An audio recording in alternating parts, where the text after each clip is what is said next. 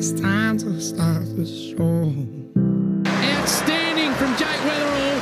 He comes back for two. The 18th Big Bash 100, but the first in a final. Romanian, Pavel Florin, the bodyguard. You look at him there. Almost too square a jaw for TV as he's in. And the first ball is well flighted. Oh, the biggest of the night from the rubbish. Bang, there it goes. What a way to finish. It's been a batting masterclass. T20 format from Josh Philippe. You're listening to the Centre Wicket Podcast on 91.3 Sport FM. Here's your host, Ethan Rock.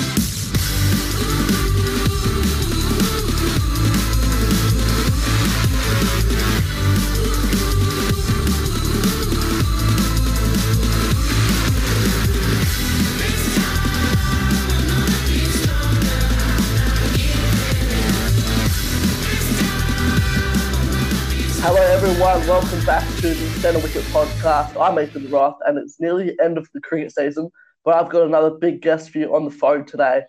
He's played 47 first-class matches with 200s and 750s. He's played plenty of List A cricket, 36 matches in fact, with 250s and 55 T20s, scoring 550s and a top score of 92 not out. He's a fairly accomplished and experienced cricketer, both with gloves and bat in hand. Tim Ludeman, welcome and thanks for coming on. Cheers, thanks for having me. So you are a Warrnambool local from Victoria originally. What was your childhood like over there and how did you discover or first start to get into cricket? I grew up sort of in a farming district, probably about half an hour out of Warrnambool. And I suppose it was either footy or cricket growing up. So that was sort of the only options we had. But I got into cricket. I actually got a set of wicket-keeping gloves and pads off Santa Claus when I was probably 7 or 8 or 9, around that age, I suppose. Took it up from there, and that's sort of what grew the flame, I guess, for cricket to be my number one. But, obviously enjoy playing it. And we lived right next to a footy ground and cricket ground, so I always had the nets and the oval there to use at my leisure. So, it made it a lot easier for me growing up, I suppose. So you always wanted to be a wicket keeper? Yeah, definitely. I filled in for my brother's. He was captain of the Colts team, so I think it was under 16 or 17 back then when I was about 10 or 11. And no one else wanted to keep, and I was the littlest, and that's normally the role that the littlest gets is the keeper. So I took that on and loved it, and obviously had the gear from Santa and. Yeah, I just love being in the game all the time. So to do that was more fun than standing in the field for me, and I really enjoyed the challenge. Yeah, exactly right. And you represented your home state before switching over to South Australia in 2009, and the move quickly paid off, playing 6 Sheffield Shield games and 3 one-day cup fixtures, I believe. Looking back now, you must be so glad you made that decision, setting up the rest of your career. Yeah, it was a tough move. It was hard enough for me probably leaving the country and moving to Melbourne to start with. I moved down there for university and then, played a few second 11 games with Victoria and did okay. And then the opportunity presented itself to move to South Australia to, I suppose, chase the dream. And as a wicketkeeper, you have to take those opportunities when they present. So to move over there and then, Graham Manu got called up to play for Australia. So I was his backup and then... got a game and managed to do okay and forged out a bit of a career over there in South Australia and really enjoyed my time. It's a beautiful place and good people and managed to play with some pretty cool players as well. So that all helps on the journey. Yeah, nice. And to your success in the BBL where you sat second on the strikers run scorers list, talk to me about scoring that 92 not out against the Stars and hitting 50 off just 18 balls, which was the fastest half century in the league's history at the time. And also your relationship with Craig Simmons at the top. Yeah, it's a good question. It's obviously enjoyed my time with the Strikers. It's really fun, and Adelaide really jumped in behind the Adelaide Strikers when it was first formed. So the crowds there are amazing, and obviously a beautiful ground. So it was a pleasure to play there for as long as I did. But the 92 was one of those nights that I suppose I've never really believed in the saying you seem like beach balls or watermelons or whatever people say, because I think that's just a figure of speech. It's never that easy. But that night it was as close as you get to that, I suppose. It was just one of those things where everything clicked and everything come together at the right time. And wherever I thought the bowler was going to bowl it, they'd bowl it there. So I was sort of ready to hit it where I wanted to. So that particular night, it paid off. But as we know, cricket's a tough game and it doesn't always go that way. So you got to ride your luck and cash in when you get those opportunities. And then obviously batting with Craig Simmons, the WA man, who I see on My Cricket, he took some wickets on the weekend, I believe. He's still playing. I think he's playing at Rockingham, which is south of Perth. So. Yeah, right. We called him the Big Ship, but he's a good man. He was good fun to bat with, and we being left right hand combination and two pretty aggressive players. It was bloody good fun, and he's a ripper and a good mate of mine. Yeah, I was devastated when he left the Scorchers because I remember he scored a couple of hundreds and BBLO 3 off 30 balls. I think the first one was against the Strikers. So, and it must have been tough to swallow that you had so much success at the Strikers during your time there without any silverware and losing consecutive semi-finals after finishing on top of the ladder. Yeah, it's tough, but it's I suppose with this final structure, the way it was set up, it's obviously changed now. It's quite tough in 2020 cricket because one player can have a night out, and no matter how good your season's been, if one player has a night out, which one of those semis I remember Usman Khawaja made 100, and he was probably, he was seeing them as close to beach balls as you can that night. He was just hitting them everywhere, and if one player has a night out, then it can just rip the game apart, and then you're no chance in 2020 cricket. So, disappointing, but unfortunately we just got probably unlucky by a couple of good individual performances on the night. So I think the final structure now that it's changed is a lot better and probably rewards the team finishing on top. Yeah, absolutely. And you stepped it up a notch, scoring 2 Shield tons and a magnificent 167 in South Africa when they toured here in 2016.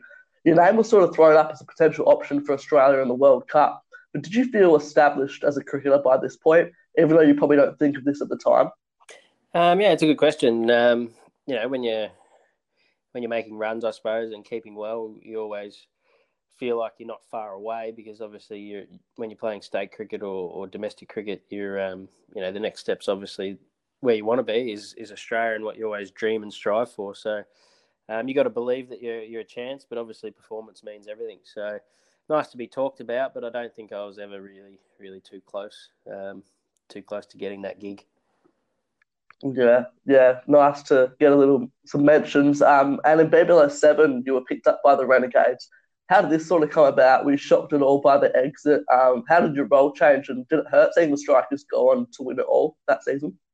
It doesn't hurt. Yeah, obviously some good people there who I played with, so it was nice to see them do well and have the ultimate success. But I was probably disappointed with the way it ended with the Strikers. It ended pretty quickly, but they had some good young players up and coming, so that was their decision. And the Renegades offered me a lifeline, I guess, and I jumped at that. Obviously, being from Victoria, to get home to your home state, I moved back at that stage and live in Geelong now. So to be just down the road and then play with the Renegades was awesome fun. And under Andrew McDonald, who's a good friend of mine, was quite good fun too, because he's probably one of the best coaches in Australian cricket at the moment, if not world cricket.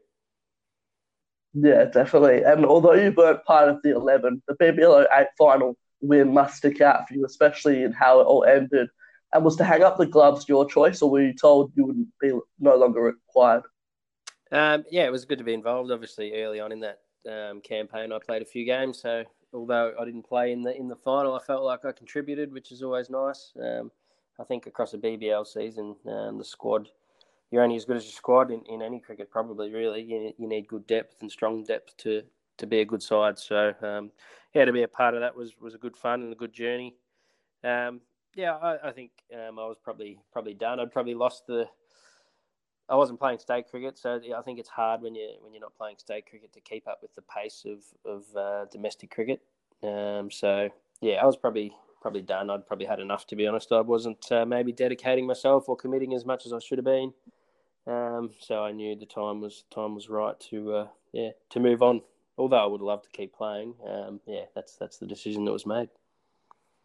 Yeah, and I noticed early days you used to wear like a baseball type mask when behind the stumps to spinners or even medium pace bowlers when they wanted the keeper behind the stumps. But what was the reason behind exactly wearing that?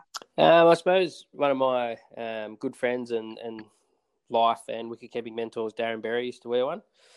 So I sort of he gave me one of his when I was a young fella, and I sort of started using it. I felt that they're a lot more comfier to wear than a helmet. Obviously, the face mask sits closer to your face, so I feel like you got better vision.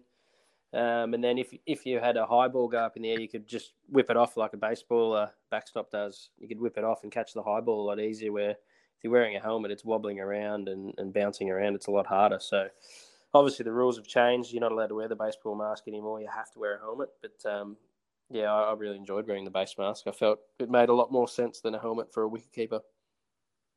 Yeah, and I think a lot more players would maybe consider that if it was still allowed. But since your professional days, one of your passions has been coaching. How did your time at Geelong go? And as someone who knows a lot about keeping and batting, who do you think should keep for Australia, predominantly in all forms? Because I know you're a fan of Josh Inglis. Yeah, it's a good question. In Geelong, I played when I moved over here to play with the Renegades. I played with Geelong Cricket Club, so I had 3 seasons there, and my last season I coached them. It was a lot of fun. It's a very Premier Cricket in Melbourne's very professional and very thorough and great depth across the board. All teams have many good players, so it's always a good challenge, and I really enjoyed my time with Geelong. Ultimately the commitment probably became a bit too much with a young family and working and things like that. So priorities changed, but I think from a keeping point of view across the country, we're very blessed at the moment. I think you look around every state, we've got some really good glovemen. Obviously, Tim Payne is the best keeper in the country. I know he's copped a bit of flack lately, but he's comfortably streets apart of anyone else.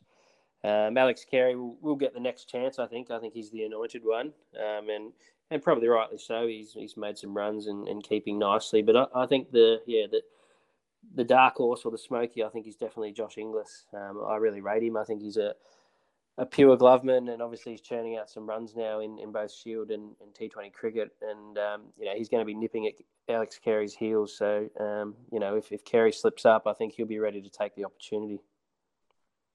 Yeah, I definitely agree. And one thing you're known for also is your impersonations. You probably get asked this all the time, but when did you start practicing these? And is there any chance we could hear something? Perhaps Richie, Tony Greig, David Attenborough, or even the Muffin Man. Yeah, it's one of the things that's probably I probably became more famous for my impersonations in my cricket, which is probably not a good sign, but. Anyway, I'll take it. Obviously people getting mic'd up on the Big Bash and all that sort of stuff. I tried to probably show another side of me and another side to a normal player, I suppose, that rather than cliche, I'd do some impersonations, which I'd worked on since I was quite young. I probably started them when I was probably a similar age to when I got my keeping gloves, I suppose. I was probably 8 or 9. I used to love commentating the footy. I'd mute the TV and commentate the footy for my mum and dad, and that's probably how it started. So I started trying to do like Dennis Cometti and Bruce McAvaney and those sort of guys, and then it just evolved into a few other voices that I felt like I could do them okay. Obviously not amazing at it, but I like to have a go at it every now and again. I could probably give you a Richie if you'd like to hear that one. Yeah, happy to. Yes, and welcome back to the WA ground for the first time today. A short time ago, we caught up with Tony Greig for the pitch condition. Down to you, Tony. Yes, thank you very much, Richie. The pitch is quite good out here. That's unreal. That's top quality. That's very, very impressive. I think you'd give Elliot Loney a run for his money if you know who that is. He does all the tennis impersonations. But yeah, very good. You also co-host a podcast called Keeping It Real, where you interview and chat to some sporting names. I listened a bit earlier today, but who are some of the biggest names you've had on, and how can people sort of find you? Yeah, it's called Keeping It Real with Chuck Ludi and the Big Fella. So it's just something that happened during the start of COVID. Darren Berry, my mentor I talked about before, he's on there. Obviously a former Victorian wicketkeeper and captain. And then Matty Stewart, the Big Fella we call him. He works for racing.com. So he sort of does local radio and MC work and stuff like that. So we've all sort of done a bit of media stuff, I guess. And we just thought, with our network of friends that we have, why not start a podcast and get a few people on there that might be able to tell some interesting stories and probably not the standard stuff that you hear day to day, on SEN and 3AW and all these other sports broadcasts that are pretty straight down the line, serious sort of stuff. We tried to bring out that other side of the player, so the funny stuff that happens that you don't hear about, or the different memories they have over the journey that sometimes don't get disclosed in other interviews. So we've had some pretty cool guests. We've had Nathan Lyon, Shane Warne, Paddy Dangerfield, Tim Payne, Jonathan Brown, Billy Brownless. So we've had quite a few. We've done about 24 episodes now, I think. So jump on there. Merv Hughes is on there. With Wayne Phillips. Yeah, we've had some pretty cool guests, and they've all been really funny. So if any of your listeners need a laugh, jump on there and have a listen. It's probably worth their while. Yeah, absolutely. Go check it out, guys. And as you said, those are some very good guests. Do you also love your fishing? You just have to look at your Instagram to know that. But how often do you get out for a fish? As often as I can. I do love it. It's a hobby of mine. I suppose now that I haven't played cricket this season, so it's allowed me to fish a bit more. So I'll try and get out for, even if it's just an hour or two every weekend. I'll try and sneak a little fish in. But it's just a nice way to spend your day and have a relax and unwind. Yeah, absolutely. And one question that's sort of just come to mind. I've seen you've taken a lot of good catches in the Big Bash especially, but is there one sort of catch that stands out, even a stumping as a keeper? Who'd say it's the best? Yeah, it's a good question. I mean, you always strive to change a game with your glove work and set yourself apart from the rest, I guess. But one that probably stands out, or two that probably stand out to me, is probably a couple of leg side stumpings I got in Shield cricket. I got one off Dan Christian, sort of with a reverse swinging ball, stumped Joe Burns down the leg side. And then one off Chatty Sayers, which got a bit of airtime on social media. Stumped Jason Flores down the leg side of Chatty Sayers at the Adelaide Oval. That was probably two that stand out to me. I feel like stumpings are always harder than catches. Catches are easy to train for, but stumpings you can train and train and train, but every situation is pretty different. So they were probably the two. Yeah, I did see those. But in saying that, I saw a blinder off Kyron Pollard for the strikers. That was good. So you've definitely taken some good catches along the way. We'll go to the Q&As now. So make sure to send in your questions at Centre Square Podcast on the socials. This first one comes from Squeak Dog 7. What's it like being a member of the Tripod? The Tripod, as in the bald guy off Tripod. Is that him? I'm not sure. Yeah, I've got no idea what that hasn't given much context there. No, I'm not sure. I think if it's Tripod, the comedians or singers, whatever they are, I think there's a bald guy in that. So I assume he might be going down that path. I'm not sure. Yeah, probably. This one comes from Sinbad Marnad. What is your greatest achievement in your sporting career? It's a good question. If you had to pick one. I suppose it's always the success you have. So apart from debuting and fulfilling a dream, I suppose, first class debut, but the BBL title with the Renegades. Yeah, sounds about right. This one's from Mitch Reid. He simply goes, Angus Boyd or Mitch Reid? As a bowler, I'd go Boyd. As a batter, I would go Mitch Reid. What about as a bloke? Oh, good question. Geez, hard to split them. I'd probably rather have a beer with Mitch and rather have a feed with Gus. There you go. This one comes from BM Fishfile. When are you taking me fishing? Oh, well, sing out and we'll try and get it sorted. Next one from Dash_Wee Bush, I think it is.